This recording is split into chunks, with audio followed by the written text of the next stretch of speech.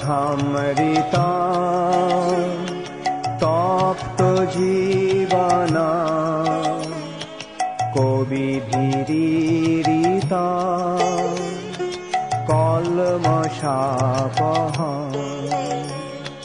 তব কথামৃতা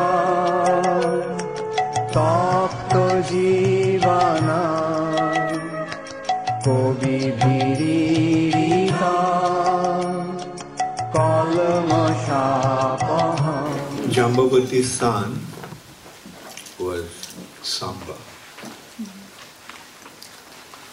And Sambya got to know about Duryodhana's daughter, Lakshmana. And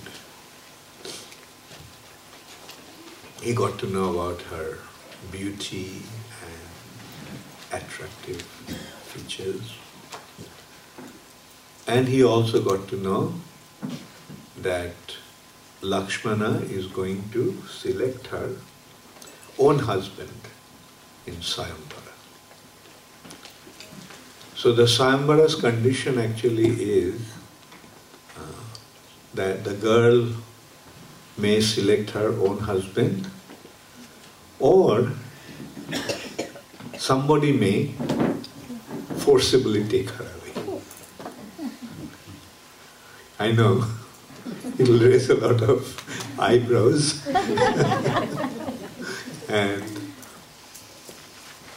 But that's what happens, what to do. Like, as I said, like Kshatriyas, because of their nature is in a certain way, they are given some license. And so, like for example, when Bhishma's half-brother became the king, Vichitrabirja became the king, he was just a young boy at that time. And it's a custom that when one ascends the throne, he should be married. Together with a wife, one takes the responsibility of the kingdom, ascending the throne. So Bhishma was actually like the guardian of his younger brother. And so Bhishma thought that the daughters of Kashiraj are the most suitable candidates. There's three girls, three daughters of Kashiraj, Amba, Ambika and Ambalika. These three girls were the incarnation of Durga Devi. So he considered that these three girls are the most suitable candidates for my brother. Now, they three were going into Sayambara. They were going to select their husband.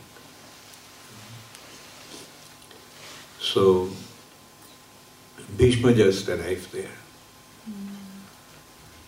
in that assembly where three girls are going to select their husband, and you can well imagine all the kings and princes were present there. So Bhishma went there and he announced, he gave his identity, I am Bhishma, the son of King Shantanu. My brother Vichitravirja is going to ascend the throne, so he has to get married, and I selected these three girls to be the suitable candidates. Now I'm claiming them. Now if anybody wants, come, stop me from this act. Saying that, Bhishma took these three girls onto the chariot and drove away. And all the kings actually surrounded Bhishma. And there was a terrible fight. So this is the thing. You want to take the girl, but you have to prove your worth. You have to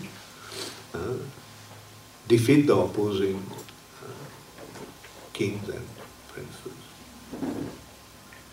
You know the story, don't you? Is it there in the Mahabharata? Now I'm talking about Mahabharata in the TV show.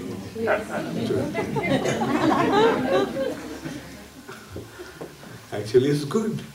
Like, it was a great job they had done. Like, at least most of you now know Mahabharata. Prior to that, how many of you read Mahabharata? Okay, just a few hands. But now how many of you know the stories of Mahabharata? Gaur Premanande. So, similarly, like I just wanted to point out that it is a part of the Vedic culture. And mind you, Vedic culture is coming from Krishna. So there is no question, why is that? In today's world, like with GBC, we are dealing with some issues now. The child marriage. And they're thinking, oh, this child marriage. Many of our devotees are thinking, oh, child marriage is illegal, and so forth. The child marriage was not illegal. Today's context maybe. But in the Vedic context, child marriage was okay.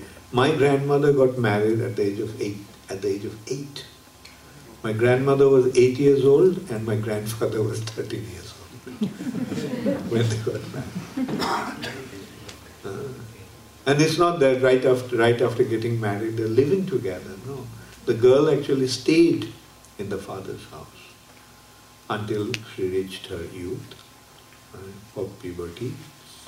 And then she came to the husband's house.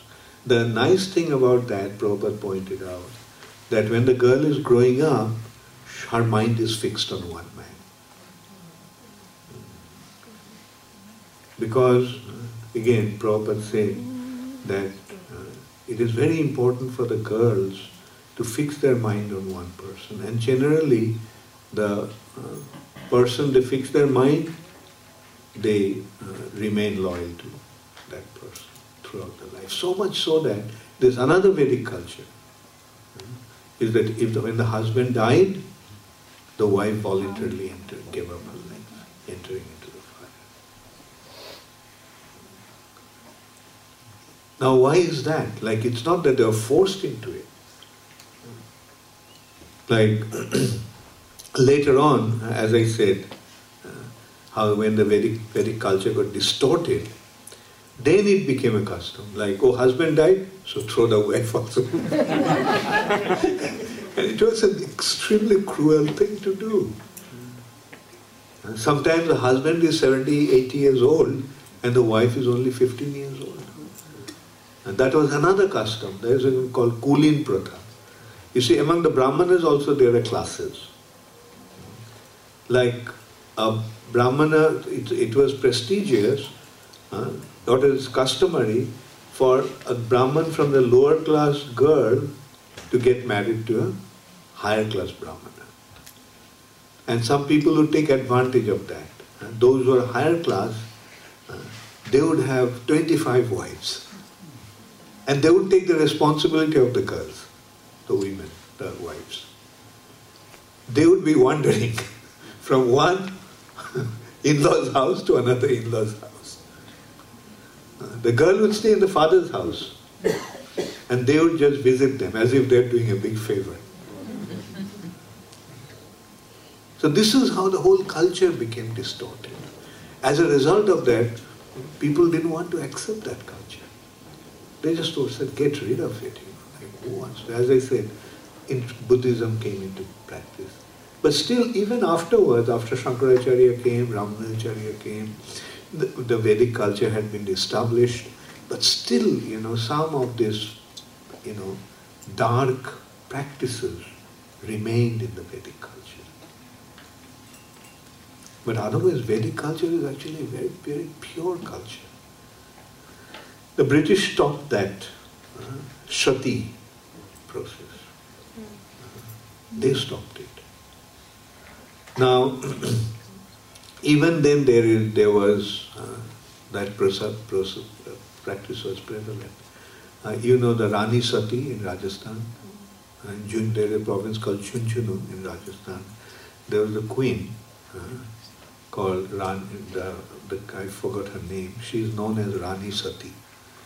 When the husband died, she voluntarily entered into the fire. She became a Sati, and she is worshipped in the country, in that area, as a saintly worshipable person. And I also heard that the British was trying to stop one woman from, and she responded that, look, actually my heart is burning in such a way that is due to my separation from him, that this fire is going to soothe that burning. This fire is not going to be painful to me, brother, but rather soothing to me. And to prove that, she put her hand in the fire and let her hand burn. She did not show any sign of pain. Another remarkable thing that I'm sure you all are aware of, when King Pandu died, he had two wives, Kunti and Madri. And both of them wanted to follow him. And they decided that no, one of us must stay for the children.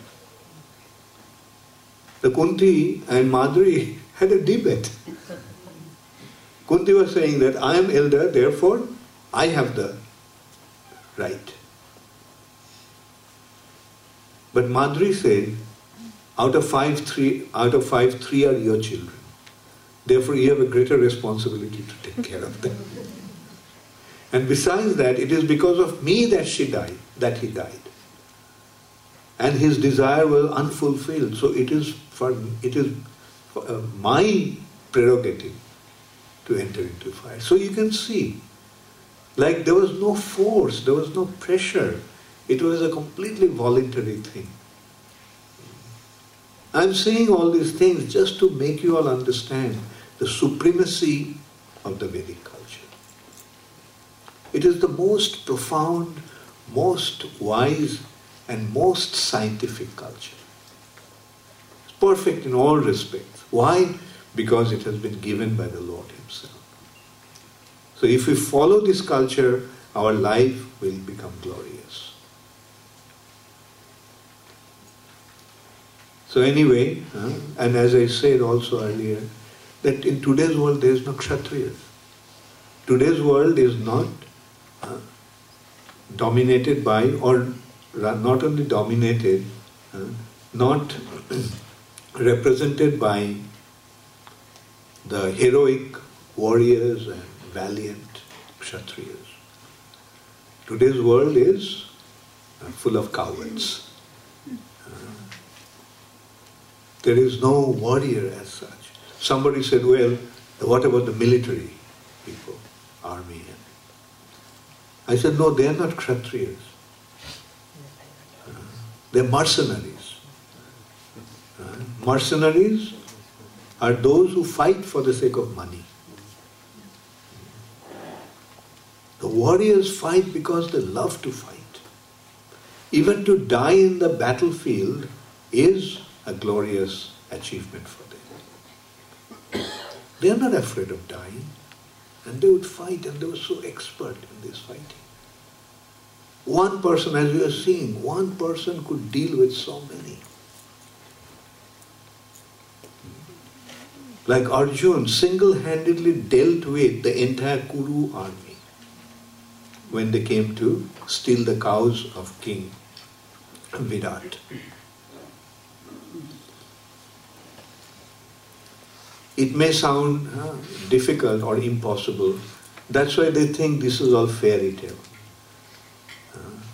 When Ramchandra cut the nose of Shurpanakha, then Ravana's brother, Dushan, Khar and Dushan, sent 14 warriors to arrest him in the forest. And Ramchandra wiped out. Now people may wonder, how can one person fight with 14 people? And not only that, then not only Ramchandra killed all these 13 and let one go to report to the king. What happened? So then the entire army came. And Ramchandra wiped out the entire army, including Khara and Dushana,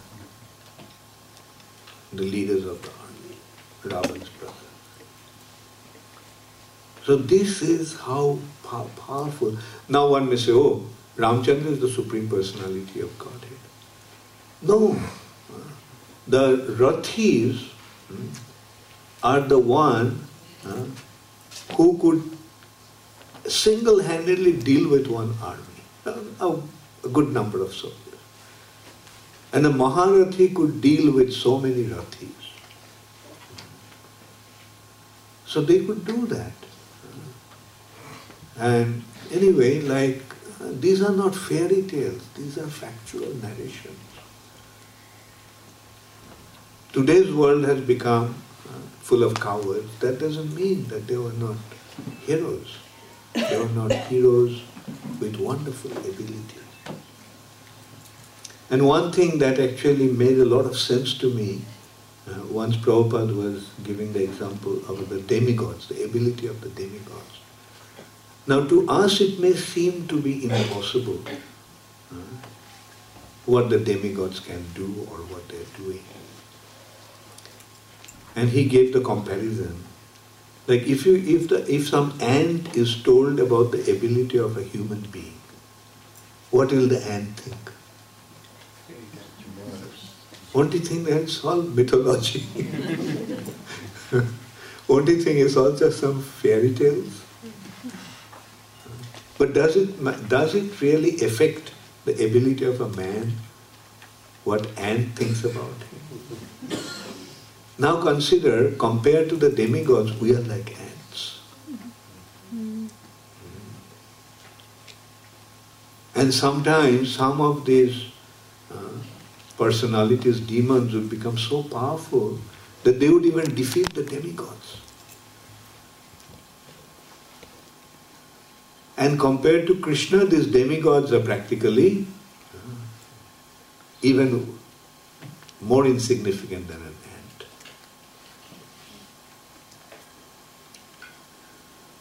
Okay, so let's go back.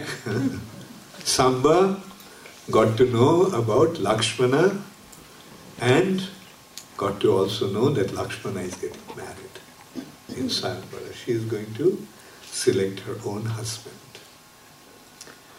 So Samba went all by himself.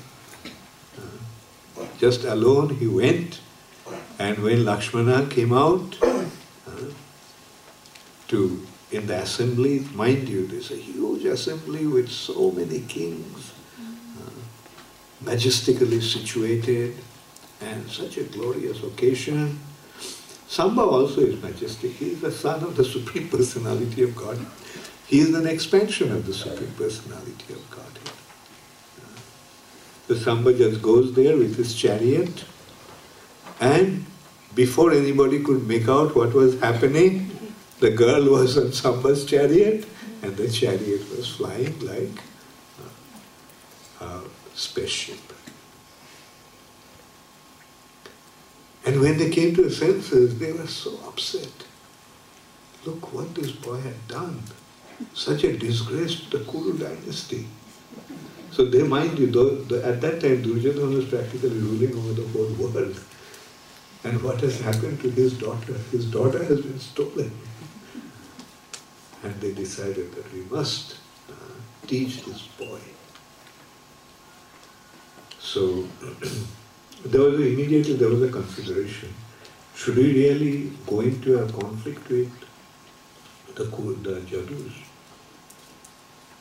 And Duryodhana, you know how puffed up he is, how arrogant he is. His reaction was that, why should we worry about these Jadus? They are ruling, they are king because we have allowed them to rule over a tract of land which actually belongs to us.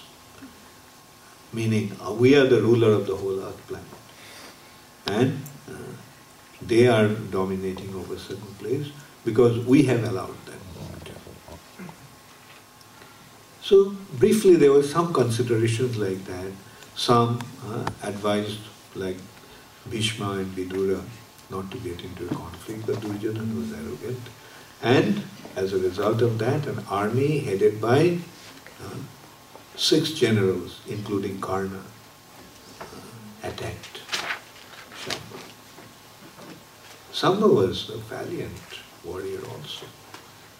So he, as they surrounded him, he killed the 4 horses of each chariot of the 6 generals, including Karna. Killed the 4 horses. 24 horses. The 6 chariots were broken. The 6 chariot drivers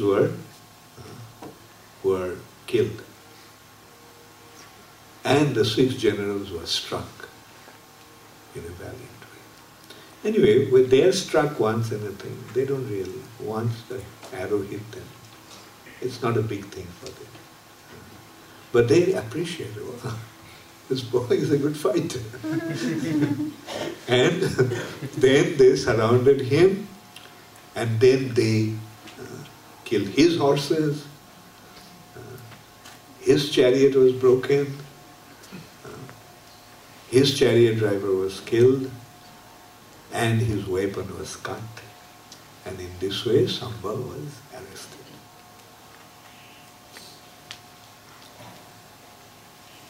So the news reached Dwarka. And everyone was very upset. So they have arrested Balaram.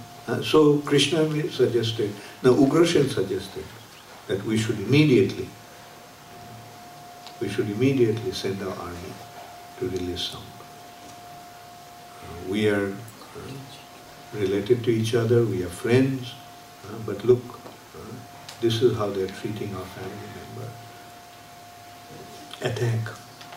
Now Balaram had a soft corner for Duryodhana. So Balaram pacified them that let's not go into a fight. I will go there and I will settle the matter. So Balaram went and he stayed at the outskirts of the city, stayed out of the city limit, and sent his messenger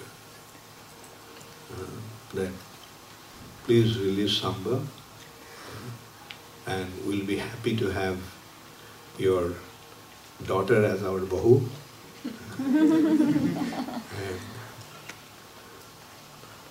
But Duryodhana's response was very arrogant. He says, and this was the message that Balaram carried on behalf of Ugrasena.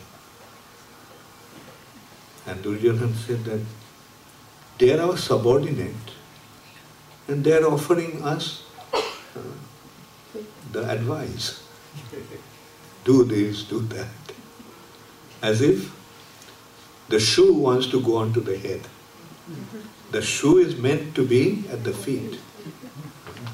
So meaning that these jadus are meant to be at my feet. And now they're giving me advice as if they're getting onto my head. So when this message was carried back to Balaram, Balaram became furious. He said, they think that we are their shoes.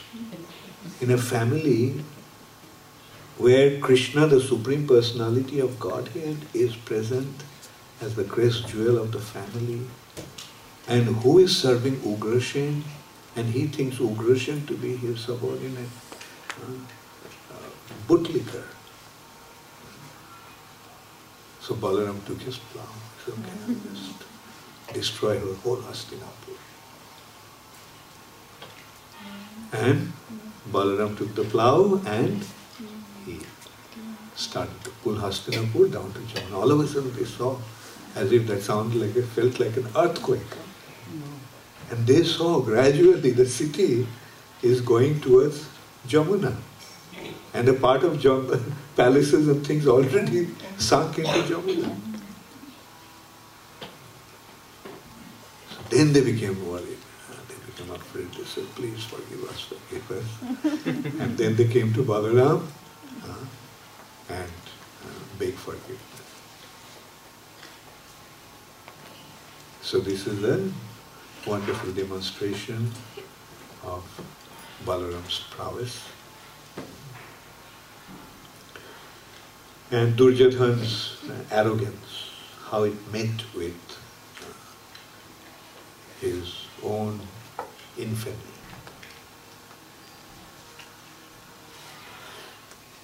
One day a messenger came to Hastinapur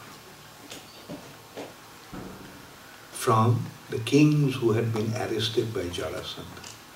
Jarasandha, as I mentioned, he arrested some 95 kings and he wanted to perform a sacrifice where the human beings, 100 human, not only ordinary human beings, 100 kings will be sacrificed. This is how demoniac these kings became. So these kings appealed to Krishna. You are the Supreme Personality of Godhead. You are the only shelter of the distressed souls. Now we have been arrested by Jarasandha. We are in captivity. And he is going to kill us. So please save us. So they started to consider, yes, we have to do something. Jarasandha is becoming too much. So at around that time, also the news came that Yudhishthira Maharaj is planning to perform Rajasuya Yajna. Rajasuya Yajna is the sacrifice to win the sovereignty over the earth planet by subduing all the other kings. Actually, in the Vedic time, there used to be one king for earth planet. Every planet actually has one primary leader, one principal leader. Like moon planet, who is the leader of moon planet? Chandradev. Sun planet, do they have democracy there? Every 4 years, a new leader coming. So that shows in what a quandary this earth planet is. One qualified leader should rule the planet. It's not that there won't be other rulers, but all these other rulers will be under this one ruler. There will be one supreme ruler. And isn't it the best way?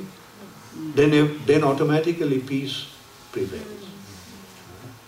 Like there is one ruler under whom everyone is functioning, ruling the kingdom. And that supreme ruler would see if somebody is doing anything wrong or not in his custody. And everyone in the Vedic culture, ideally, everyone in the Vedic culture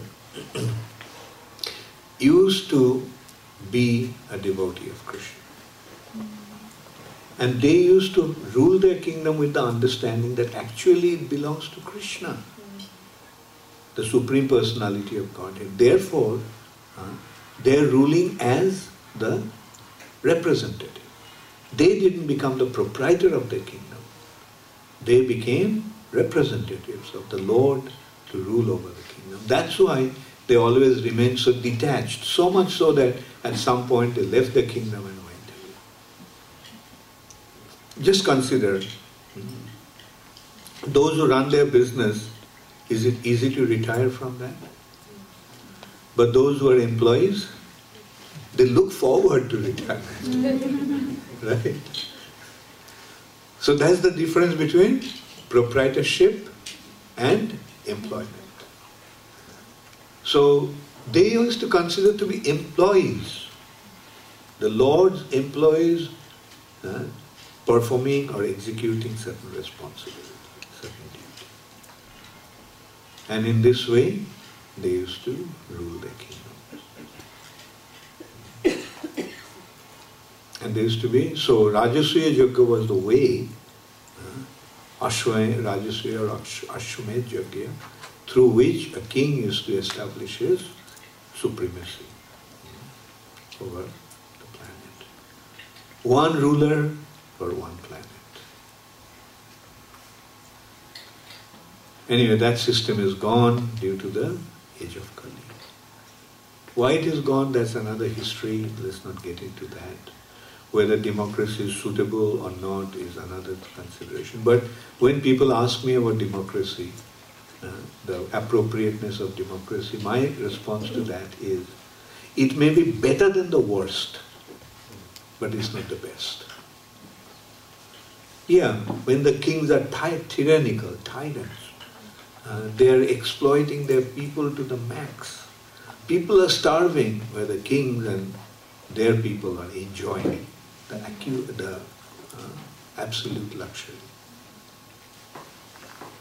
I don't know how far it's true, but I was told that when French Revolution started with expressing, people came expressing their grievance and discontentment. So in front of the palace, they were shouting and expressing their discontentment. So Marie Antoinette, the queen, she asked, why they are shouting? Why they are doing that? So she was told, because they don't have bread. They are expressing their grief. They don't have bread. Then she said, now why don't they eat cake?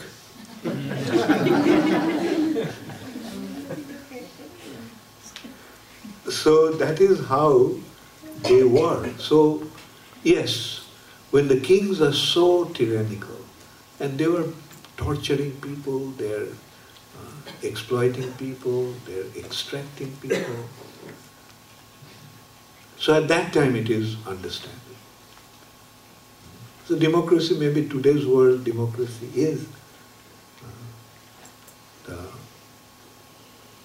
the better option. But it's not the best. The best consideration is not even monarchy. The best consideration is Krishna conscious monarchy. The kings and monarchs are Krishna conscious, recognizing that everything belongs to Krishna and they are running their business. So anyway, Yudhishthira Maharaj wanted to perform Rajasuya Yajna. So then they considered that, and they wanted Krishna's permission. They wanted to ask Krishna's blessings for that, or Krishna's permission. So Krishna considered that these two things can be done, the two things can be achieved with a single act. That is, Jarasandha should be removed. Because if Jarasandha is opposed to Yudhishthira Maharaj in his Rajasuya, then it will be very difficult for him to bring all the kings under his subordination. And if Jarasandha is now subdued, then all these kings who are arrested by Jarasandha will come in support of Yudhishthira Maharaj. So Krishna considered that. That also reminds me, sometimes some naive people say, oh, Krishna is a great politician. So maybe because of this kind of decisions that Krishna made. But Krishna is not a politician. Krishna is the wisest of the wise. These are wise decisions. These are not political decisions. You know what is the definition of politics according to Srila Prabhupada? Prabhupada once mentioned, politics is the dubious arrangement for sense gratification. That is what politics.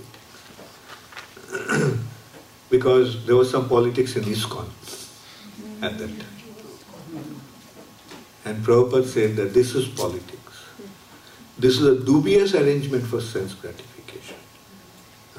In some surreptitious way, in some dubious way, they want to have some position or make some arrangement for their own sense gratification.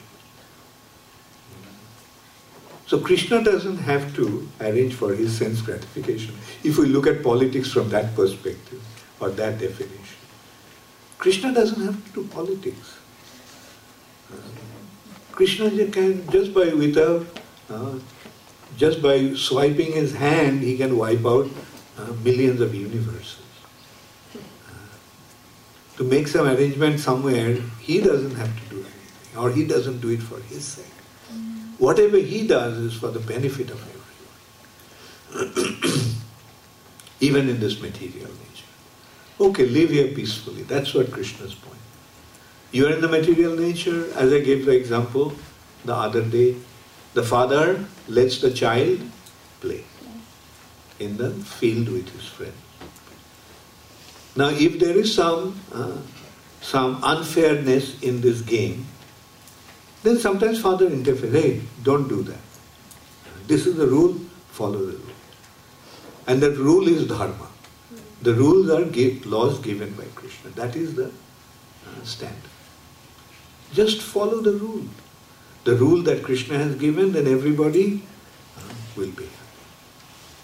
The winner will be happy, loser will be happy, the viewer will be happy.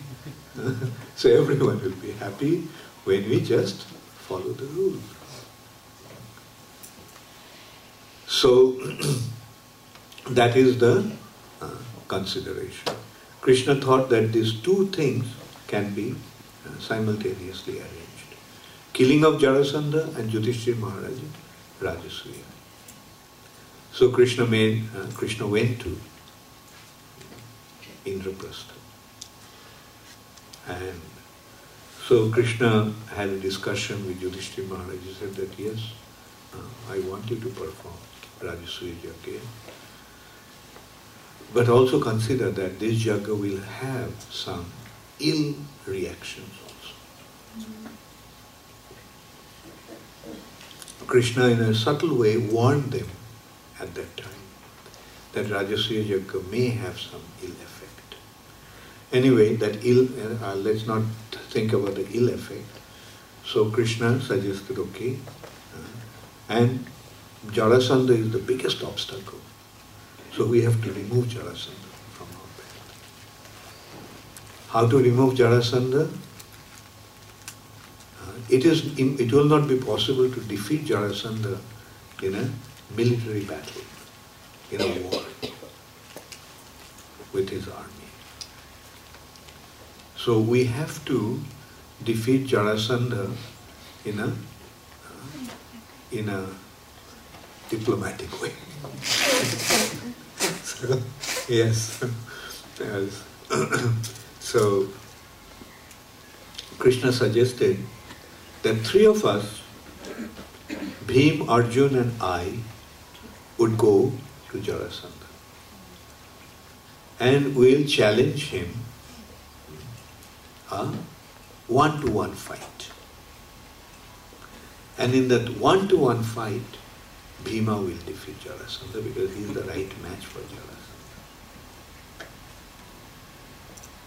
So, they couldn't also go like that and ask Jarasandha, we want to fight with you. That would be also difficult. Therefore, Krishna decided to go as Brahmanas. And Krishna knew that Jarasandha never never refused a Brahmana when a Brahmana wanted something from him. So the three went disguised as Brahmana to Jarasandha.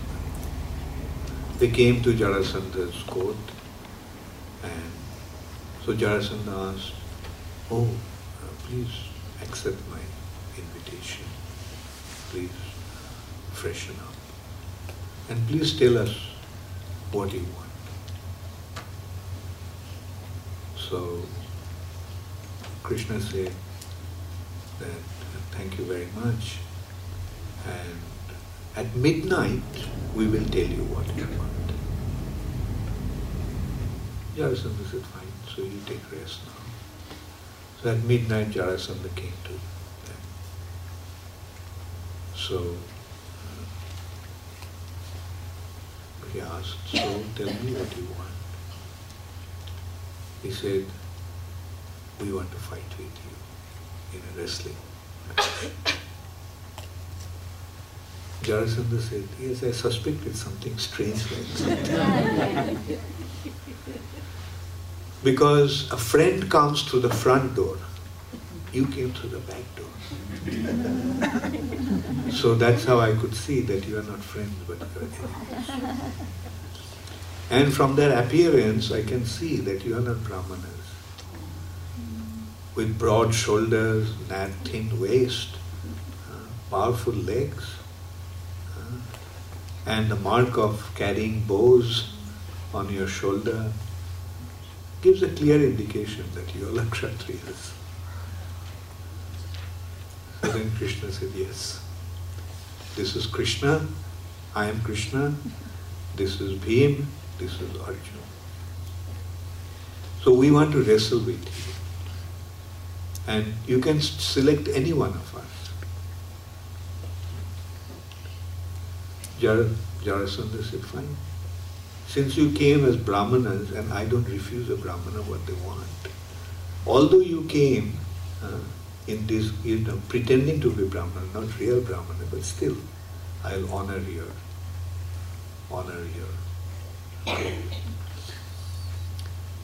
And so Krishna said, you can choose anyone from three of us.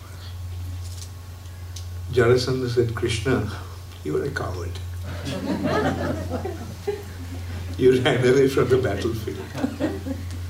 So I don't fight with a coward. Arjuna is a youngster. So I won't fight with him. So Bhima is the one I'll fight with. So in this way, they started to fight. Bhim and Jarasandha. And for days together, I don't exactly remember whether it was 18 days or 27 days. Something for a long time, they just fought. And no one could defeat each other. And it seemed that, in a way, that Bhima was becoming weaker and weaker. So at that time, Krishna gave a signal. He pulled out a grass and he tore the grass. Bhima got the message. You remember Jarasandha's birth? So that was the secret of Jarasandha's death also. His body was put together. The only way he could be killed is by pulling his body apart. So that is why the wrestling was the only way that Jarasandha could have been killed. So when Krishna gave that signal, Bhima got Jarasandha, stood on his feet, one foot, and with holding the other foot, he just gave a pull. And as a result of that, Jarasandha's body fell apart. Jarasandha's body was cut into, separated in two pieces. There is another aspect, it is not from Srimad Bhagavatam, some Purana, that although Bhima would do that, but Jarasandha's body would become together again.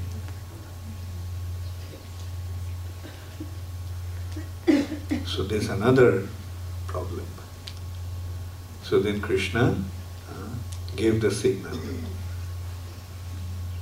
So this body were kept in a backwise.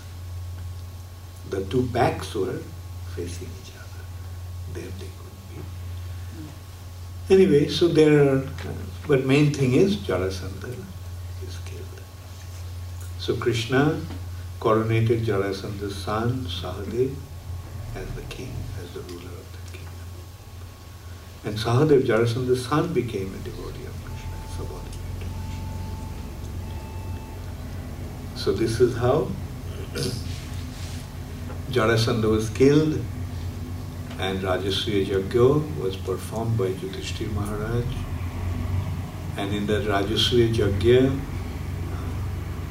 after defeating or bringing all the kings under their subordination, Yudhishthira Maharaj arranged to perform the Yajna. And it was a grand arrangement. All the kings had assembled there. And different kings and noble personalities were given different responsibilities. Like Duryodhana's responsibility was to collect all the gifts that people would bring, the kings brought.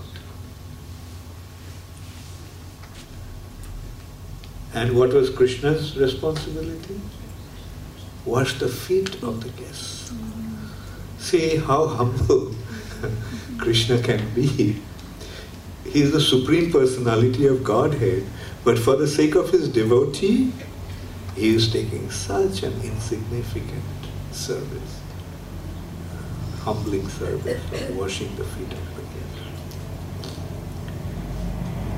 And when the Yajna was performed,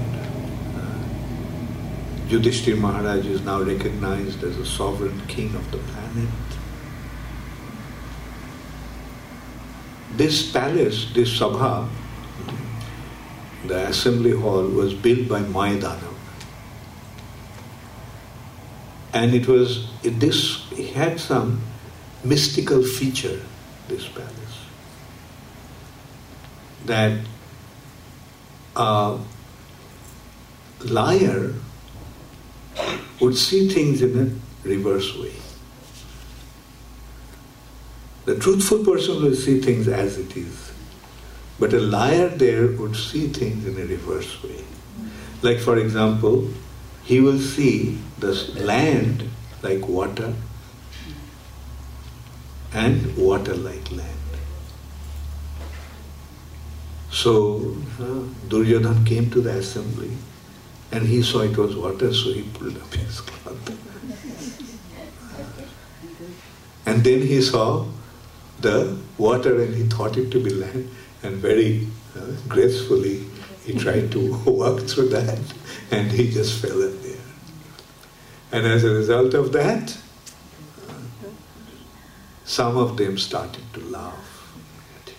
Yudhishthira started to do that. He gave him some fresh clothes to wear.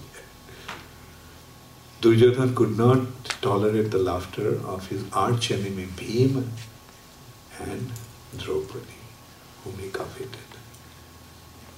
So he was so heartbroken that he decided to kill himself. So at that time the Danavas came from the lower planets and told Duryodhana that, look, you are our only hope. And if you give up your body, then we'll become hopeless. So don't die, don't commit suicide now. Duryodhana left the palace and on the pretext of going back to Hastinapur, but actually he was planning to commit suicide, burning himself in fire. Simply out of this envy. He couldn't tolerate this envy. That Pandavas have such opulence. So because of his envy, he was burning so much that he decided to burn himself off. So the Danavas then came and told him not to do that. And they assured him that they would give him the support. And you know what happened. Through Shakuni, the game of dice, they took away their kingdom.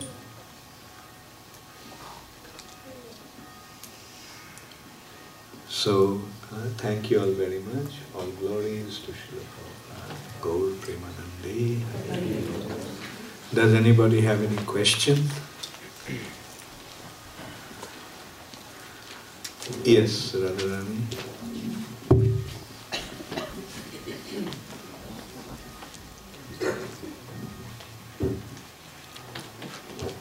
Gurumaharaj, the objective of sati was for the wife to join the husband after death.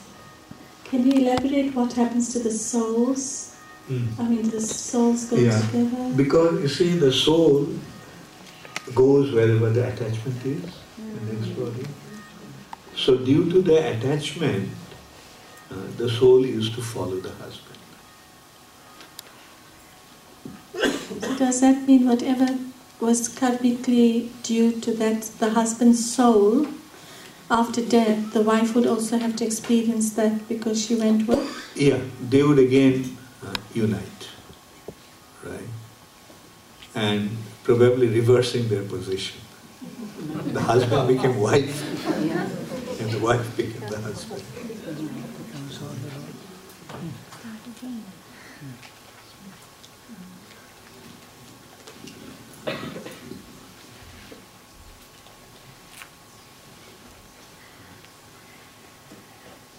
Hare Krishna Maharaj. This is from the morning class. When you were talking about the terrorist and also, my question was that one of the most important factor of to be a Vaishnav is that we should be forgiving. So in these conditions, how does one bring oneself to kind of forgive the terrorist?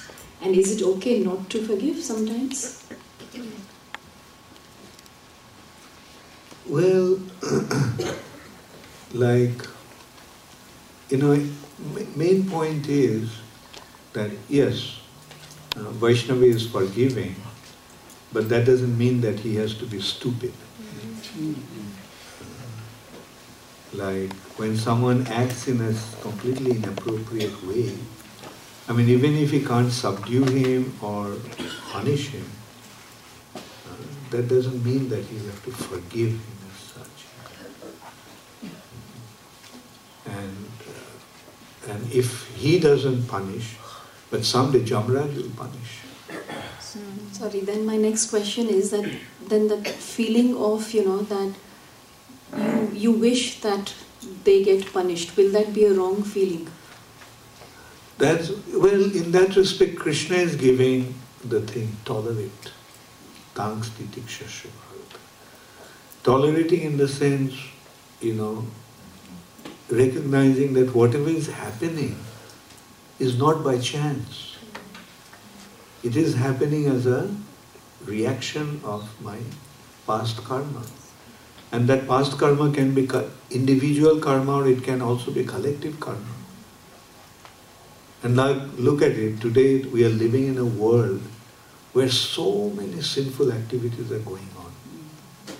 And can we expect that there won't be any reaction? And that reaction is coming in this way. The demons are fighting among themselves. And when there is some fight, there will be some backlash on us also. You've actually answered my next question, because my next question was that, in these attacks when people suffer, and especially children, and then do we as Vaishnavas, look at that and think that, it's probably because of karma that they are suffering? Or do we then... Yes. And another unfortunate thing is that the age of Kali is so dangerous, so violent, that Mahaprabhu suggested that don't take the violent course.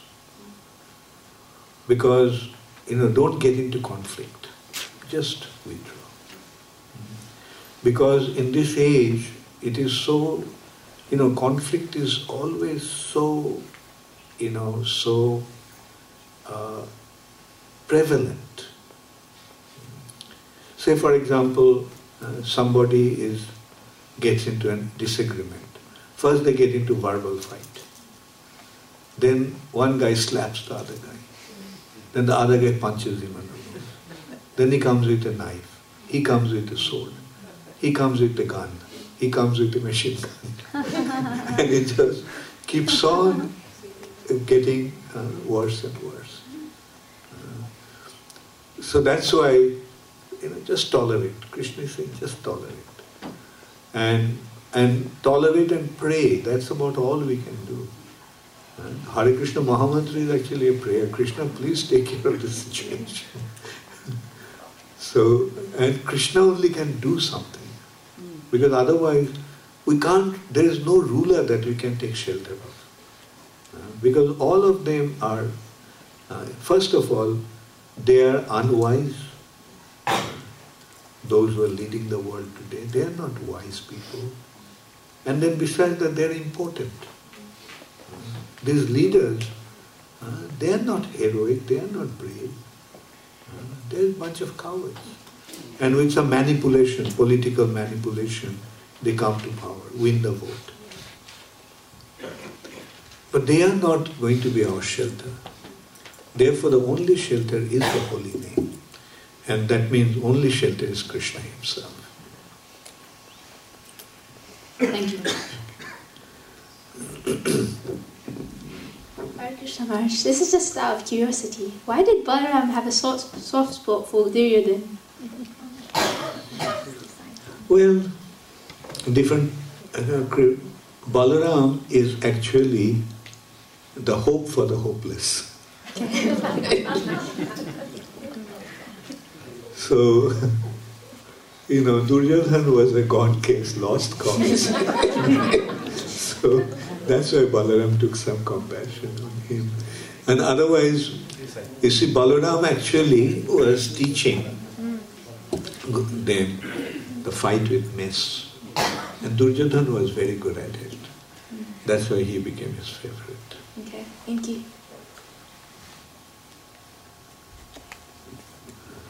Guru Maharaj, I have a question. Yeah. Krishna resides in everybody's hearts. So how do these demons, how do they become demons? Is it because of some situations they've gone through? Or Because of the past activities. Krishna is residing as a demon, but Krishna is not interfering. Until and unless one surrenders. Krishna is just a witness. And he is witnessing, what you are doing? Okay, this is the result. Ultimately, Krishna is actually the giver of our reaction. He gave us independence. You act the way you want, but you'll be responsible for your reactions. So as a witness, he is seeing what you're doing and he is awarding the reactions. Through the demigods, through the stars and planets. But he doesn't interfere. Krishna is not telling the demon, why are you a demon? Become a devotee. Krishna doesn't do that. Then it will be he'll be interfering with our independence. Only when we surrender to Krishna, Krishna, I'm surrendering to you, and you guide me, you decide what I should do. You use me as a puppet in your hand. Then only Krishna says, okay, fine. And then he takes control. Thank you, Guru Maharaj. Thank you.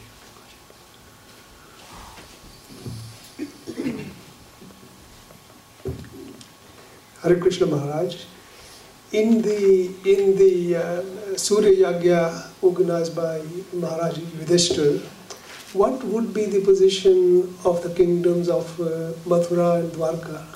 They came to his subordination. They accepted, they approved Yudhishthira Maharaj's Rajasuya. So that means they accepted the sovereignty of Yudhishthira Maharaj. Even Duryodhana did. Okay, you can't come performing Rajasuya. Fine, do it.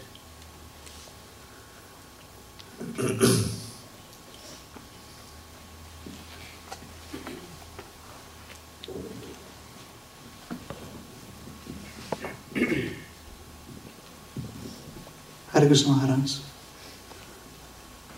You explain about the Mahabharata, the TV series, the videos, and the Mahabharata book. Is in the TV series something that they add, something which is wrong? Something that they create by themselves? Yeah. Well, I haven't seen Mahabharata, not a single episode actually. And so it will be very difficult for me to give the comment, but I heard that everything is not really very accurate. And that's one thing. Another thing is it's understandable, because they are not devotees. Those who made the Mahabharata, they are not devotees.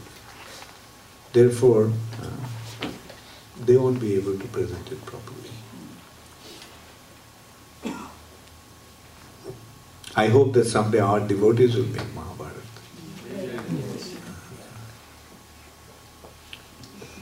Yeah, I hope so. Same. Thank you, Maharaj. Hare Krishna. Yes, Saraswati.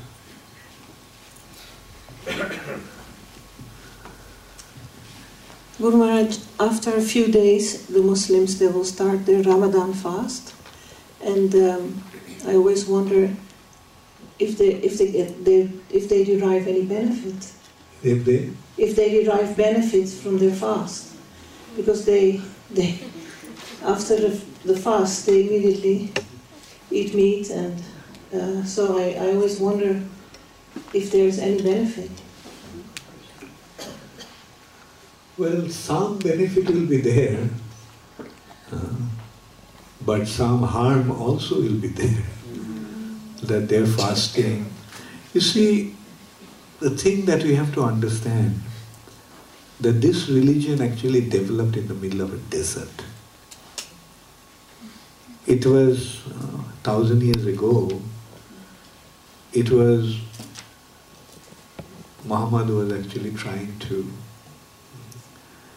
to give some spiritual understanding to the desert people.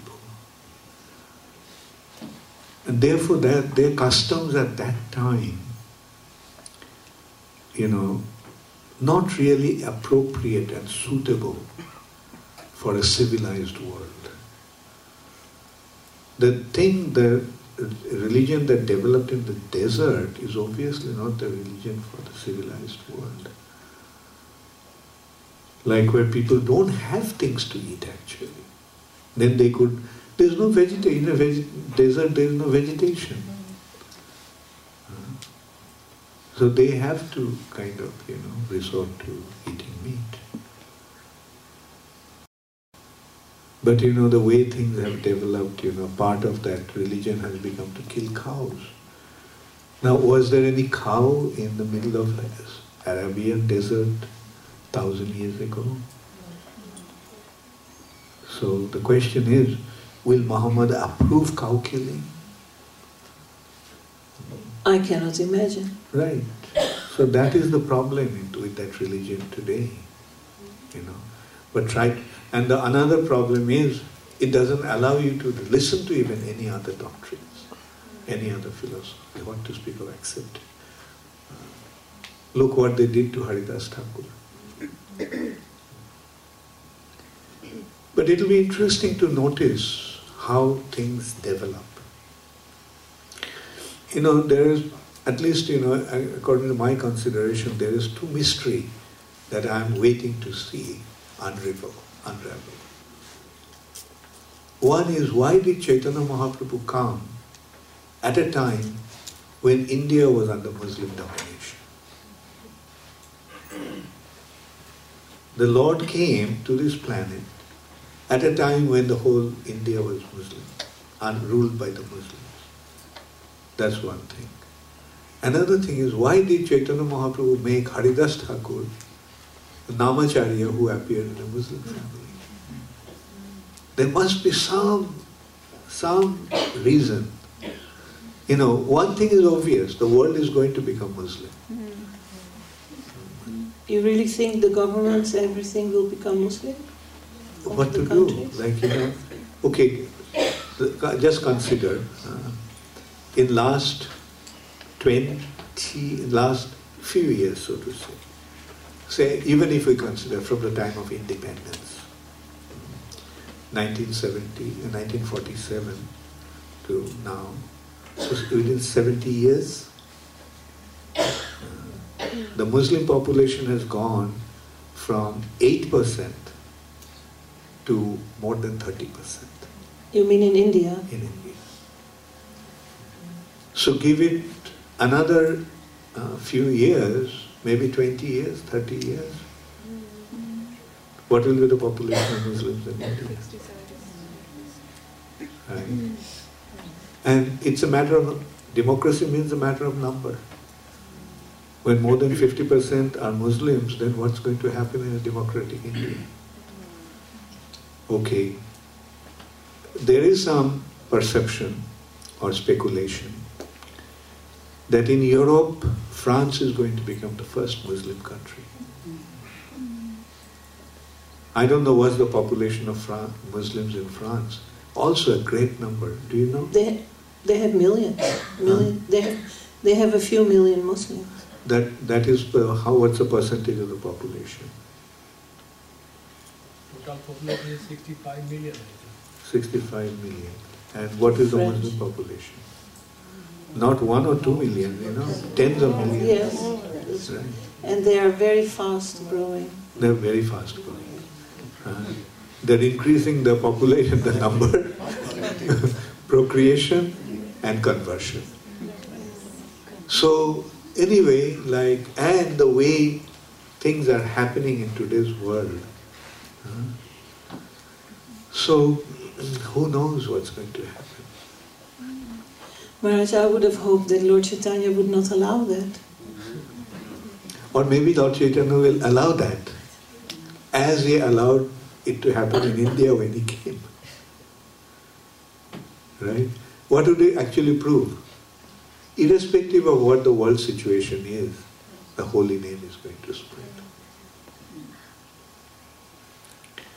And already, even if the world becomes Muslim, one thing, the majority of the countries become Muslim. But one thing also is unavoidable, is that they're going to fight among themselves. Like I said, that fight is already there. Do you think in Syria, they're attacking only non-Muslims? No. No, they attack each other. Right. They're at each other. Whoever is not accepting, or the Shias versus Sunnis and so forth, is going on. It's a huge mess, actually. And the whole world is in a huge mess. Today it is apparent in Syria, tomorrow it will be happening everywhere. So that's why, we have to recognize the potency of the holy name and take shelter of it. Because that's the only way. Maharaj, but Srila Prabhupada said that Krishna consciousness would take over the government. Krishna consciousness? That it would rule for 10,000 years. Yeah. Okay. Kali Yuga is there for another 475,000 years, 27,000 years. What is this, few years now? As I said, we don't know what may happen. We don't know. The main consideration is whether people are going to take to Krishna consciousness or not. If they are not going to take to Krishna consciousness, there is going to be a massive disaster. But if they take to Krishna consciousness, as I was giving the example yesterday, why did glasnost and perestroika happen in Russia? Could anybody ever imagine? You know the world history. 35 years back, could anybody even imagine that Russia would lose communism? Communism would leave Russia? No. They couldn't even imagine in a remotest dream. But it happened. So similarly, who knows? Maybe the day will come when all the Muslims will become Hare Krishnas. Won't it be wonderful? Very wonderful. Are you ready to embrace them? Actually, Guru Maharaj, you were saying about the Mahabharata, but where I work, I have a few Muslim colleagues, and they see a lot of Bollywood movies, and through the Bollywood movies, they learn a lot of Hinduistic habits and things. Yeah, actually, the big market of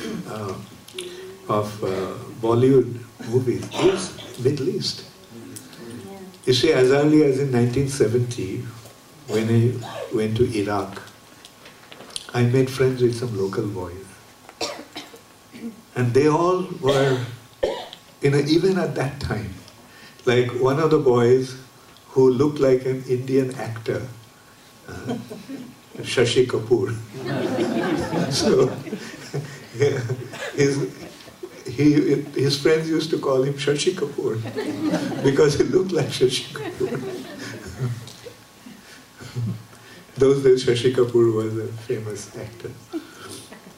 So yes, they're being, and again that takes me back to those days.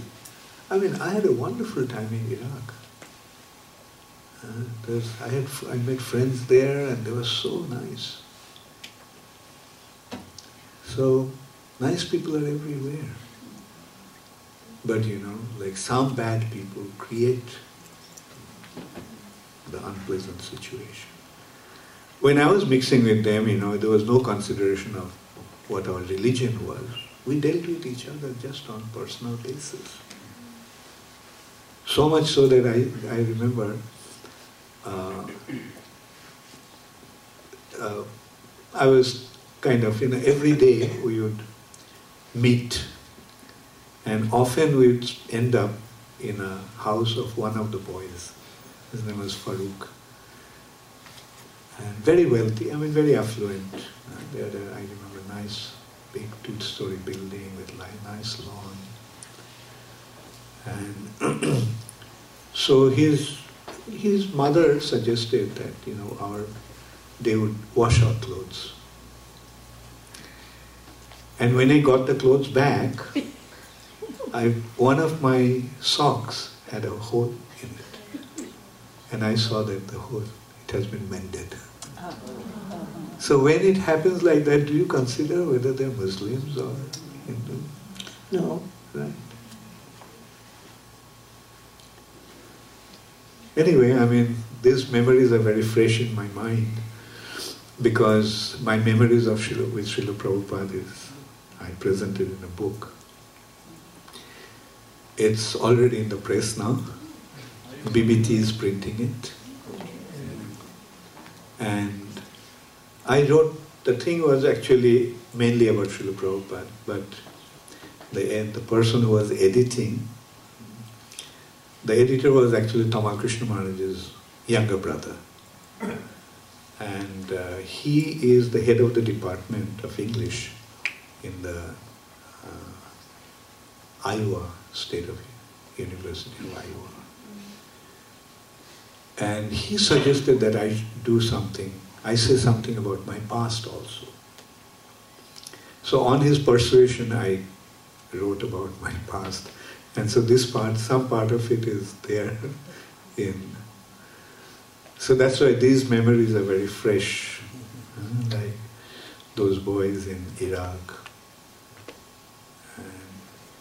And another very sweet experience I had, again, irrespective of, you see, I was hitchhiking with an English friend of mine called Mark. And we were in Turkey. And in the map, we saw, like, we are going from one place to another, and we saw that one road was shorter. So we decided to take the shorter route. But that route ended up in the mountains. So we got a ride, we went to some distance, but then we got stuck in the mountain. There hardly any traffic. And so we started in the morning, so by the time it was kind of noon, we were feeling hungry. So there was a village way down. It's beautiful. I remember the mountain was red, burning rock. And down there was a river, and on the river banks you see the lush green.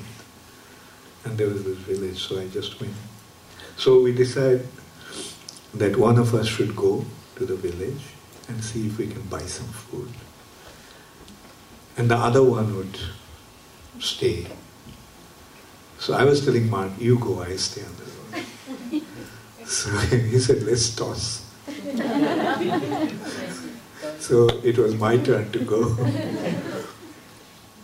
So we went, there was no shop.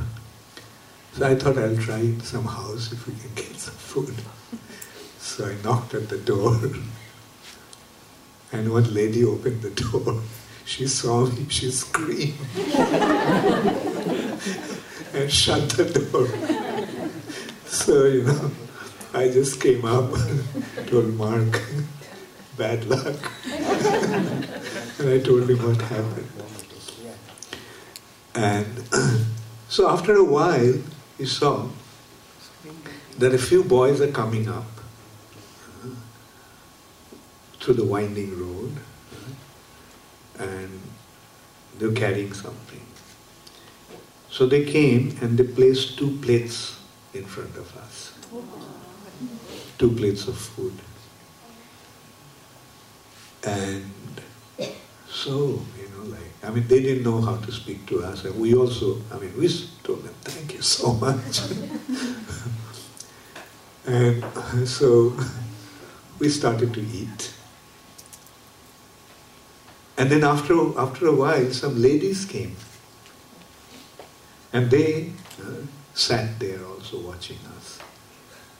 And one of them was from Lebanon. And she spoke French. And Mark spoke French. And so he was English, but he was studying French. So they started to, through her, we started to communicate. And she actually told what happened. That when she saw that I was leaving, this lady who shut the door on my face, felt very guilty. So she called some of her neighbors and told what happened. And then they felt that probably we were hungry, and so decided to send the plates. Probably that's why I came to knocking at the door. And so this is the world,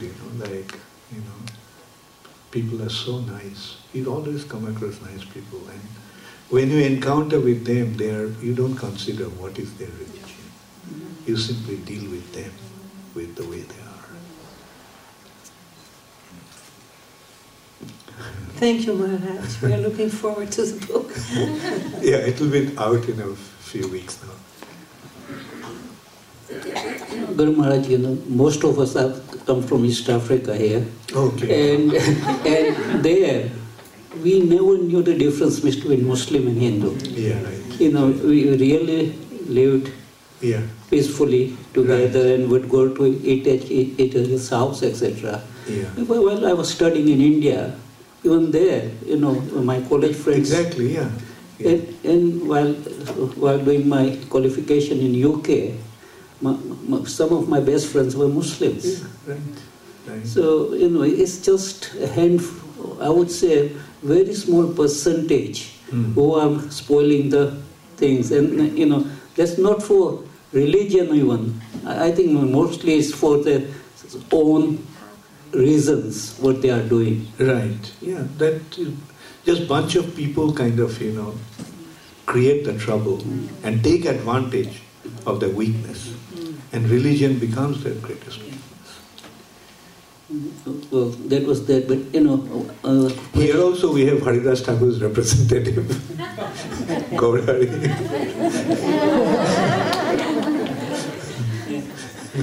Gaurari is coming from Muslim background, that also from Pakistan, but he is brought up in London. And there are so many Muslims in our movement. I have some Iranian Muslims as my disciples. And in India, there, you see, near Mayapur, one whole village became devotees. We told them not to change their custom, names and things, But they're very nice people. Diverging from there, from yesterday's class, I got a question. How long back would Hiranyakashipu and we will be talking of, how many thousands years back? Well, it was in Satyuga, So if we consider, you see now 5,000 years in Kali Yuga. Dwapar Yuga was 1.292 million years. Then Treta Yuga was 8.64 million. Somebody, can you add it up? No, so, I mean, at least, 3 million, more than 3 million. So, when you give the sort of lineage coming down to the time of Krishna, of one of the Asuras, it was about 5th or 6th generation, and I just got lost. Okay, see the demons, and Asuras and demons, one thing is that they continue to live. Like, even though they're killed, they're revived by Shukracharya with Mrita Sanjivani. Bali Maharaj was killed. Kalnemi was killed. Was revived. So, because when you give the lineage, it was about 5th generation down. But when you get the 5th generation down, that is long time ago. Like, say, for example, Dhruva Maharaj. See, Dhruva Maharaj is 3 generations down, or 4 generations down from Brahma. But then you get the whole dynasty of Dhruva Maharaj coming down. Like all those who came. Similarly, Uttanipad's line is there, and that is Dhruva Maharaj's line. Then you get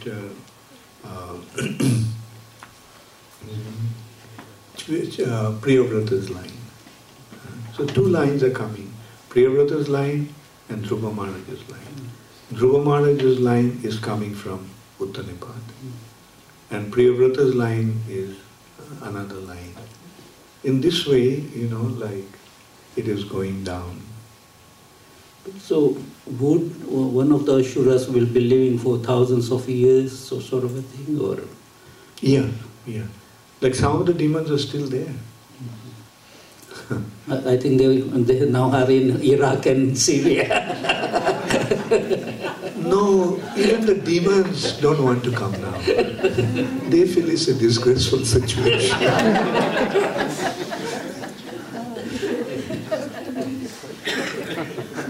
Yes, Radha. So also when you talked about France, because the France, Algeria, and they all had a right to come to France, right. And that's why they think France could be the first country to be Muslim. Yeah, because they had been ruling over those Muslim countries in Africa, and today, see the reaction. They're paying the price. They have been exploiting them, and now they came to exploit them.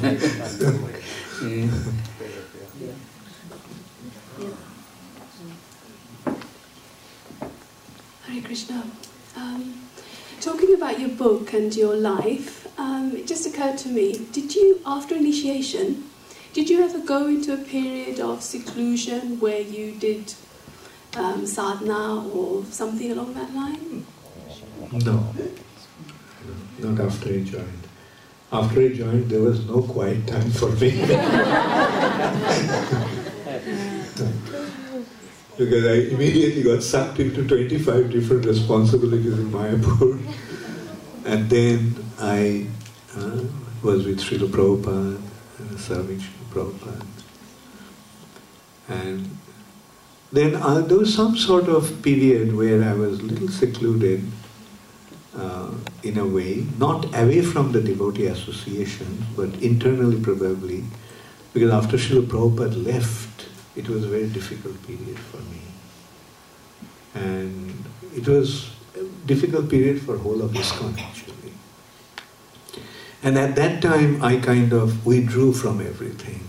I was not practicing. Besides translating, I was not doing anything. And at that time, I was spending a lot of time with one of Srila Prabhupada's god brothers, Srila Siddhar Maharaj. And that was a very sweet period. Like I received a lot of affection from him also. And he was a brilliant personality. Actually, they all, in Gaudiya Math, they all considered him to be the most brilliant person. And he was. He was a brilliant poet, he was a brilliant thinker. Yeah, Radharani? That's all you were? Well, I just wanted to know actually how long that period lasted for you, just for my own. That was probably, okay, let me see. Not for very long, maybe 2.5 years. Guru Maharaj, you mentioned about the Danavas giving Duryodhana support. So I was trying to find their lineage. I mean, because the deities come from Diti, so the Danavas come from? Danu. Is that the Maya Danu? No, Danav. No, not Maya is one of the Danavas.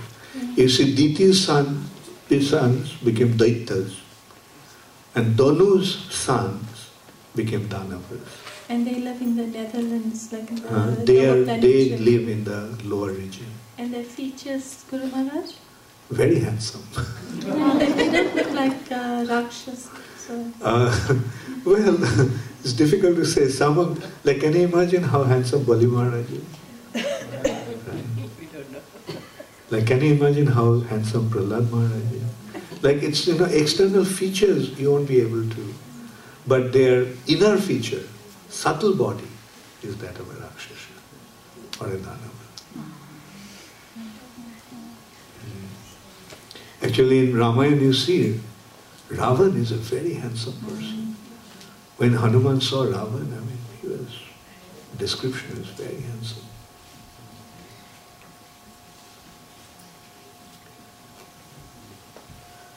Guru Maharaj, you spoke about Srila Sridhar Swami, just now you mentioned him.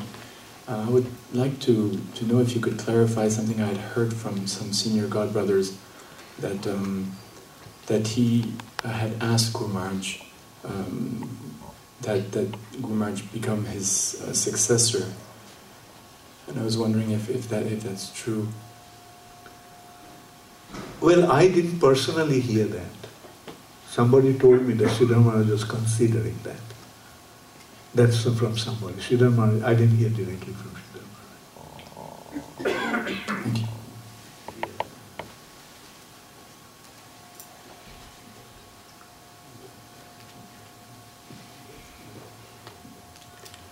Excuse me for asking a second question. Very interested, you said once you surrender to Lord Krishna, Krishna will guide you and address your issues. How does the process work? Is there a dialogue with the Lord, or some other subtle process which takes place? That will depend upon one's purity. When one is completely pure, he will hear directly from Krishna. Like, you see that at that time, the super soul, Krishna in the heart, becomes the Guru, Chaitya Guru. But at the same time, we can actually, even though we are not completely purified, but we can actually ask for the super soul's guidance in the form of prayer. And he will direct in the sense, depending upon the degree of our surrender. To the extent we are surrendered, we will see we'll accept his guidance. But if we are not surrendered, that means if we still have our independence, if we still have our false ego, then we won't listen to him, we'll do the way we want to do.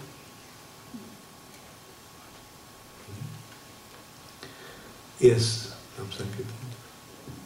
Hare Krishna, Guru Maharaj. Guru Maharaj, why Guru Maharaj choose Ujjain as your place? And is it instruction from Prabhupada? No. You see, Ujjain development took only recently. 2004, I got to know that Uma Bharati, the chief minister of Madhya Pradesh, She was a lady, very pious lady actually. She's a kind of a saintly person. She dresses, as a sun in saffron. So she wanted ISKCON to come there. So I was informed about that. So I kind of suggested that we can take up something, because I thought that with the government help we can do a lot. And at that time, I proposed that, we'll need at least 200 to 250 acres of land. Okay? So they selected, and I suggested also, I wanted the land on the bank of Narmada, because Narmada is a holy river in Madhya Pradesh. And so, they selected a few places, and then when I went back to India, I visited Madhya Pradesh, and I met her. You see, and she told me that the chief secretary would be with me and take me to all those places in her own plane. That means government plane. And she told me that he is the most important person after me, the chief secretary. And so I went in her plane, went and saw a few different places. But we saw that all the places on the bank of Narmada were very rocky. And I felt that I won't be able to do very much, if the land is so rocky. And so in the evening I went back and I told her that I didn't like any of the places. Then she actually told me, why don't you consider Ujjain? Because Krishna came to study there. So that's how it occurred to me, why not Ujjain? Because Sandipani Muni's ashram is there. So the next day I went with the chief secretary to Ujjain, and all the government officials were there, and they selected a place in Ujjain, and which was 300 acres, very beautiful place. You see, at some area in Ujjain, the river bends like that, Shipra. And they selected that land between that loop. And when I went to Ujjain, I just fell in love with that place. It had such a beautiful vibe. And the government officials also were very supportive. They really wanted me to come there. So that's how I ended up in Ujjain. Although I didn't get the 300-acre piece of land, that's another story. You see, Uma Bharati at some point resigned from chief ministership. And when the new chief minister came, initially it came with the understanding, Uma Bharati will come back. It was just for the time being she is resigning, she is not resigning. And so initially he was very supportive about that land. But then when it became clear that Uma Bharati was not going to come, then this chief minister, he just told me that we can't give you so much land for a religious purpose. So at that time I thought that I would leave. But the district magistrate there, he proposed that, Maharaj, please don't leave. This land will come.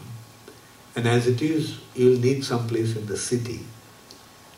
So why don't you develop your thing in the city?